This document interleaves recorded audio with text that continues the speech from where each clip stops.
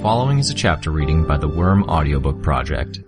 Please support the original author at parahumans.wordpress.com. Thank you and enjoy.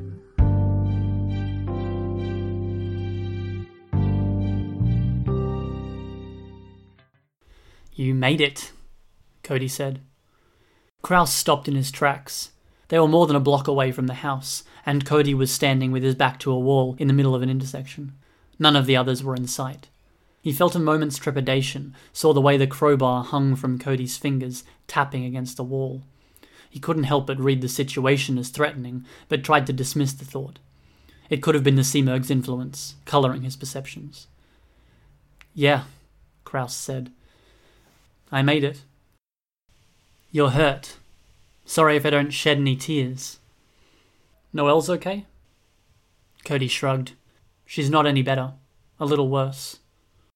"Where's Marissa?" "I took her back. She had a bad spell where she froze up." "Did you find a doctor? Even a nurse?" "Didn't manage to catch up to anyone to ask. I'm okay, by the way, just in case you were wondering." "I wasn't. You look okay." "Sure, but who knows how I'm doing when you look past the surface. I could be a mental and emotional wreck putting on a brave face." "Cody," Kraus had to bite his tongue to keep from saying something he shouldn't. "I'm pretty badly hurt here. If we have to talk about this stuff, can we at least do it while walking back?" "Because the Simurgh's been replaying old memories for me, and the irritating thing is they aren't my most painful memories." Cody wasn't listening. Kraus walked past him, and Cody turned to follow, talking to him from behind. "Not the time my mum had my cat put down when they definitely could have saved him. No, every time she brings some memory to the surface, it's you." Kraus paused mid-step, then forced himself to keep walking. "Isn't that a pisser? I get some lunatic alien bird thing speaking in my head, and all she wants to do is make me remember the times you irritated me. The little pranks you pulled, like getting to the club room early and fucking with my computer before a game." "That was a practice game," Kraus said. "Before a game. I'm there to improve myself, and because I can pull in something a little under minimum wage just by playing and streaming a video of my gameplay online, and because maybe I could get that fucking sponsorship so I could pay part of my way through college, and you're sabotaging me." "It was a practice game, Cody, and it was just a prank that took 2 minutes to fix," Kraus said. He slowed his pace to let Cody catch up some. He was starting to think maybe having the guy behind him with a weapon in his hand wasn't the best idea. 2 minutes, I was late to the match. 2 minutes where I looked bad to the audience following online, and we all looked bad to another serious team. "I'm sorry," Kraus said. He wasn't really. It had generated more viewers, for him and Cody both. It had been publicity. He wasn't willing to argue the point. It was more important to get the situation settled down.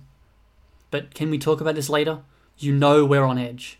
Pisses me off that nobody else sees it. Pisses me off that you don't get that I see it. The smug smiles when you get one over on me. The condescending look you gave me when you first walked into the club holding Noelle's hand. Cody, that's the shit the Simurgh keeps showing me. Anytime I close my eyes, anytime I stop for a freaking second, I get it rubbed in my face." "She's doing it on purpose," Kraus said.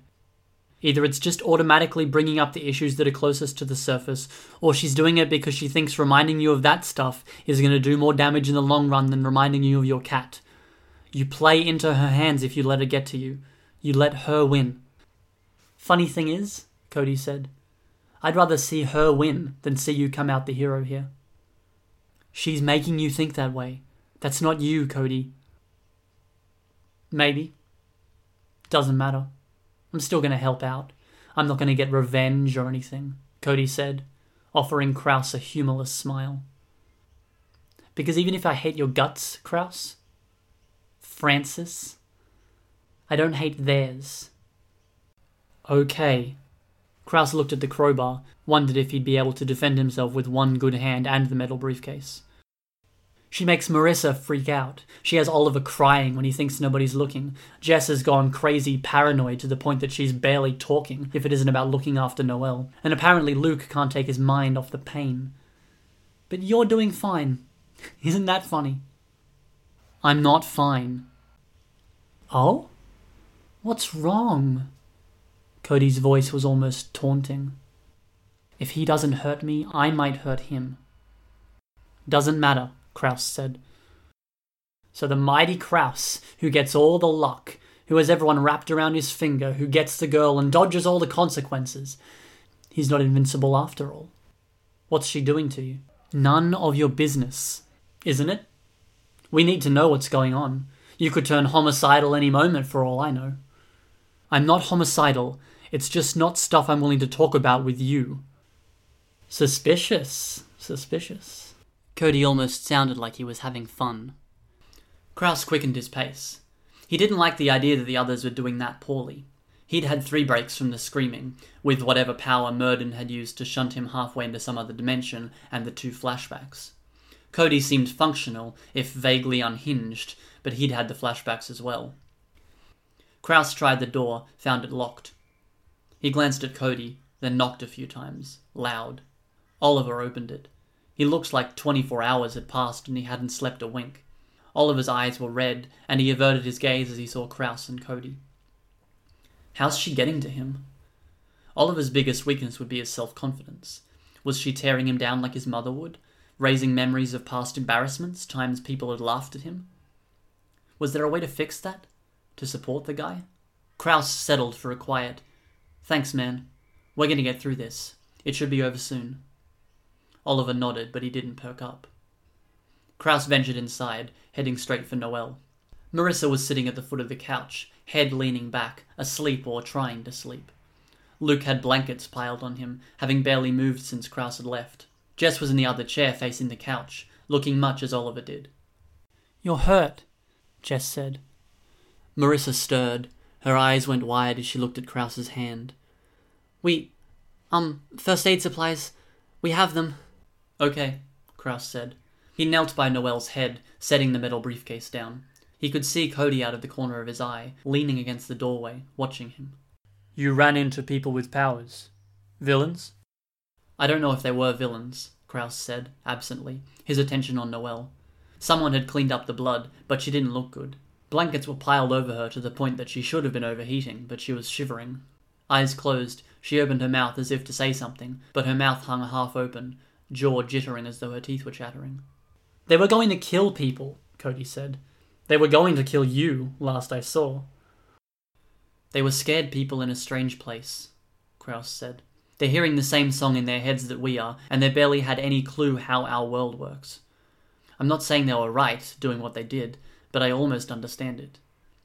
Shit, I can't believe you couldn't find a doctor from the people we saved." "They didn't know how to find you after they ran," Luke said. "They came here to rendezvous. Marissa wasn't doing well, so Cody went alone to look for you." "Look for me?" Kraus turned to look at Cody. "You were waiting around." "And I found him," Cody said. "Yeah," Luke replied. "You're a champ," Kraus said, offering Cody a level glare. Cody only smiled a little. He stepped back out of the doorway as Marissa came through with more bandages. "I don't know how to take care of this," she said. "Sprains, yeah, but not this." "Clean it and wrap it," Kraus said. "Listen, I ran into some heroes. Couldn't talk to them, they wouldn't let me, but I heard them saying something about the fight being almost over. The Simurgh might try to pull something as a final measure, but the heroes were winning, and they were working out what to do after things were done." "Really?" Marissa asked. She had put a folded towel on the coffee table, and was holding back on pouring the disinfectant on his hand. Kraus nodded. "Maybe 15 minutes, maybe half an hour, but it's almost over. We just need to hold out, stay calm, make sure Noelle doesn't take a turn for the worse." Marissa poured the disinfectant onto Kraus's injury, and he hissed at the pain, forced his hand down against the table with his good hand, so he wouldn't reflexively pull it away. "What's this?" Cody asked. He advanced from behind, tapped his foot against the metal briefcase. "Medical supplies?" "No," Kraus replied, "and you wouldn't believe me if I told you. Give it to Jess, she'll like it." Cody picked it up and carried it to Jess. She sat the thing on her lap, gave Kraus a wary look, and then popped it open. He waited as Marissa put antiseptic cream on his wound, laid down some thick white bandage pads and started binding it all in place with a cloth wrap. For all her inexperience with the other stuff, she seemed to know what she was doing with the wrap. Jess dropped the papers onto the vials without putting them in the separate flap they'd been in, then shut and latched the case. "Destroy it." "What?" Cody said. "Wait, what is it?" "Doesn't matter," Jess said. "Destroy it." "What are you talking about, Jess?" Marissa asked. Kraus double-checked the bandage was in place, then stood. He approached Jess, and she clutched the case to her chest. She was almost pleading. "Put it somewhere no one will find it, or destroy it. Mix it with sand and pour it into a hole in the backyard or something." "I thought you would be more interested in this than anyone," Kraus said. "What is it?" Cody asked. "Superpowers," Kraus said. "If I read it right, if I'm not losing it, then the contents of that suitcase tell you how to get superpowers. I found it with the stuff that got dumped here with the monsters." Cody's eyes went wide. Marissa, Luke, and Oliver reacted as well. "You're not getting it," Jess said. "What's not to get?" Kraus asked. "We're in a dangerous situation. Is this any different than taking a weapon when we go out there?" "It's a whole lot different," Jess said. "It's permanent. If it works, it's going to change your life. And that's if it's not a trap. It could be poison, if it's coming from the same place and the same culture that those monsters did." Was it his gut? Or was it paranoia that told him that she, again, was withholding information? Kraus cleared his throat, explained. "I found it in the remains of some office or laboratory. They were selling this stuff. The papers you were just reading, from the one line I read, suggested this stuff was on store shelves or something. Why dress it up like that? With a fat pad of paperwork, an expensive suitcase and protective foam padding, only to fill it with poison?" "I'm not saying it was poison." "You did," Kraus corrected. "No, I'm just saying, there's any number of places this could go wrong. We shouldn't risk it. Not when we have other stuff to worry about." Yeah, she's being evasive. "They're superpowers?" Cody asked. He reached for the suitcase, and Jess twisted her body to shield him from getting to it. "Seriously? How?" 6 canisters, Kraus responded, but his eyes were on Jess. "Is that 6 doses?" Luke asked. "Kraus," Jess said, "come on. You get this situation we're in. You know it isn't good. Don't you want to get back to normal?" "Wait, it sounds like you're saying there's something more going on," Luke said. "You guys were whispering before. Is this..." "Luke," Kraus cut him off. "Listen, you know me, right? Better than anyone else here." "Pretty much," Luke said, but he glanced at Noelle. "Better than anyone who's conscious," Kraus clarified, though he wasn't sure either way. "And you know Jess fairly well too. So can you trust us when I say that there's stuff going on, and we're acting in everyone's best interests if we're not sharing the full details?" "I don't trust you," Cody said. "This isn't some ploy?" Luke asked, ignoring Cody. "You know you've pulled stuff before, and yeah, this isn't the situation for it, and normally you'd have more common sense than to try something when things are this screwed up, but if this singing in our heads is making us act funny, then..." He trailed off. "It's not a ploy. If you don't trust me, at least trust the fact that I wouldn't pull something when Noelle's like this. Even with my head screwed up. There's bigger priorities." Luke frowned. "Okay, I'm trusting you on this. Don't fuck us over." Kraus nodded, expression solemn. He took a deep breath, then addressed the main issue. Jess. "Jess, you're the one that's always followed the superhero scene," Kraus said. "You follow the lame-ass superheroes and villains we've got running around, and the 3 or 4 who are maybe actually worth something. You followed Earth Bet, all the stuff that goes on with the real heroes and villains. And you're saying no? Like I told Luke, that suitcase, it's not my top priority, not even my 2nd or 3rd priority, cross my heart. But this is a pretty big deal." "How is this not a priority?" Cody asked. "Powers." "Shut up!" Kraus snapped, his voice hard, louder than he'd intended. Everyone fell silent. The only noises were the screaming in their heads, the distant noises of the ongoing fighting, and Noelle making faint noises as she stirred. Kraus knelt beside her and brushed some hair away from her face. He turned around and sat so his back was against the couch, holding Noelle's hand. "Jess, let's read the papers in the case. Figure out if it's real, a hoax, if we can even use the stuff. If we can't, maybe we can still sell it. We could use the money." "You don't understand," she said. "I don't understand. You're right. But I can't if you don't explain, and I don't get the feeling you're about to. If you take the papers, you'll decide you should do it. Maybe we should. We can't. He sighed.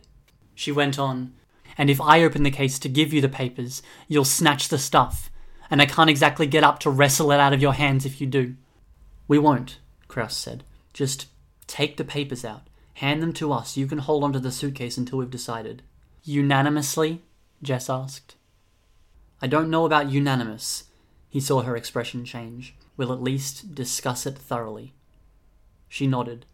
She opened the case to grab the papers and held them out. Kraus reached for them, but it was Cody who snatched them from Jess's hand. Kraus took a deep breath. Exhaled. Stay calm. Cody's under the influence of the Simurgh. 6 formulas, Cody said, each designed to give different sorts of powers. It doesn't say what powers exactly, really vague. Marissa moved back to Kraus's side, joining him as he checked on Noelle. His heart skipped a beat at the realization that her teeth had stopped chattering. He had to put his hand in front of her mouth to make sure she was still breathing. This stuff's expensive. 7-digit expensive, Cody said. Jess shook her head. Second page said something about there being a whole battery of physical and psychological tests, Jess said. Think about that. Why? Simple logic here on why we shouldn't use it. They think there's a reason someone with psychological issues shouldn't take it, and we're in the Simurgh's area of influence. We're all a little neurotic right now. We can wait, Kraus said. Not that I'm on Jess's side, Luke said, but you're contradicting yourself. You were saying that we should use this stuff to protect ourselves, and now you're saying that we should wait until everything's over with? Why do we need to protect ourselves after the Simurgh's gone? Kraus shook his head, glanced at Jess. She wasn't backing him up on this count. Because even after the Simurgh's gone, we've still got to get home. I guess I don't know, Kraus said, unable to think of a good response that didn't involve telling the whole truth. Shit, Cody said, his eyes going wide. Jess, how far did you read? First few pages. You read this part? He folded the front few pages over the back and put the papers in Jess's hands, pointed. Kraus looked at Noelle, squeezed her hand. She squeezed his back, weak. You awake? He murmured. Marissa leaned over. She is? Noelle didn't respond. Kraus shook his head. Thought I got a response there. Marissa rubbed his shoulder. Guys! Cody said, excited. Kraus could have hit Cody. That attitude, that excitement when Noelle could be dying? Being so excited about fucking superpowers when a friend was seriously hurt? Wait, look, give me that. He took the paper from Jess. Listen. Client 3 should be informed about the impact of the product on his cerebral palsy, blah blah blah, legal stuff about liability, no promises, blah blah, where was it? Right, product potentially offers a mild to total recovery. They stopped. More than one set of eyes turned towards Jess. I don't have cerebral palsy, she said. But cerebral palsy starts with the brain, right? Cody asked. That's the most complicated, delicate part of the body. If something's going to fix your brain, maybe it could fix other stuff. Let me read more. No, Jess said. Even with that, especially with that, I'm not going to take it. And I'm not going to let you guys take it either. Why? Cody asked. Why especially? Because... You're getting paranoid, Luke said. It's the singing in your head that's making you think this way. It's not. I know. I've read about this stuff, about her. This is what she does. What is? Kraus asked. Why do you think they're so scared? Why do you think there's a fence with soldiers ready to shoot you? Do you even get why they're staying out of earshot? She pointed at Kraus. Why the heroes Kraus saw wouldn't listen to him. Because of the music. Because we're edgy, unpredictable, Oliver said. They could use tear gas to manage that, or soldiers and guns. Why couldn't they, with 90% or more of the city evacuated? Then why? Kraus asked. Because this is what she does. This is why she's scary. Behemoth can turn people to cinders if they're within 200 feet of him. Leviathan has sunk or leveled major landmasses, killed millions in one day. But the Simurgh is the one that scares them all the most. You saw how she fought, the way she dodged and blocked stuff. She sees the future. Kraus nodded.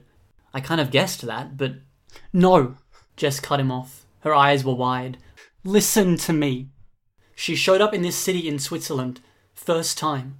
Then after a while, she sings. Starts throwing buildings around, puts a nuclear power plant in critical condition, spreads winds contaminated with radioactive dust, kills some heroes, drives people to riot and panic with her song. Like, okay, that's Endbringer standard, right?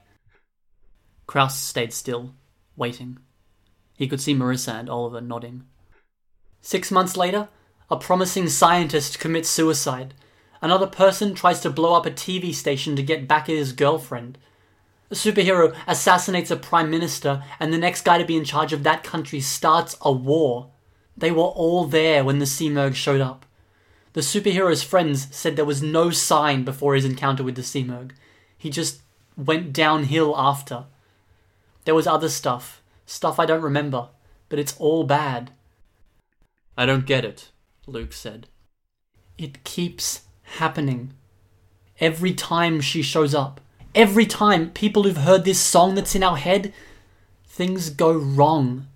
They snap, they break, their lives fall apart, or they do something and it makes something else happen, and there's a major disaster. That guy who was supposedly making a clean energy source that could power whole cities. His wife and kids got killed and he became a supervillain who made it a life goal to murder anyone who tries to better society with their powers. There were others. Over and over, every time she shows up. She never does quite as much damage as Leviathan or Behemoth, not right away, but stuff always happens later. So she, what, makes people into murderers? No, Jess said. Not exactly. She doesn't change how you think, not directly. It's more subliminal, like cause and effect. Every time she shows up, she picks a few people, turns them into guided missiles, so they make something horrible happen, weeks, months, or years after they ran into her. Kraus looked at the suitcase. And you think this briefcase is that? A cause and effect thing? Jess offered a short, high laugh. Humorless. Isn't it? Isn't it awfully coincidental that we got in this situation, here? Trapped within her range, with Kraus going out to find a doctor for Noelle and finding this instead? I know what you guys are thinking. This stuff, maybe it can let me walk again, if it works. Maybe we all get superpowers. But the Simurgh sees what's going to happen. Probably. And she's not on our side. However she does it, she's already rigged it all like some Rube Goldberg machine that starts and ends with a mindfuck. Luke shook his head. But you can't. If you think that way, then there's no action we could take that she wouldn't have predicted and nudged so that it leads to the worst case scenario. Jess laughed again. Short. There were tears in the corners of her eyes. If she picked us, and that case makes me think she did, then we're screwed. Period.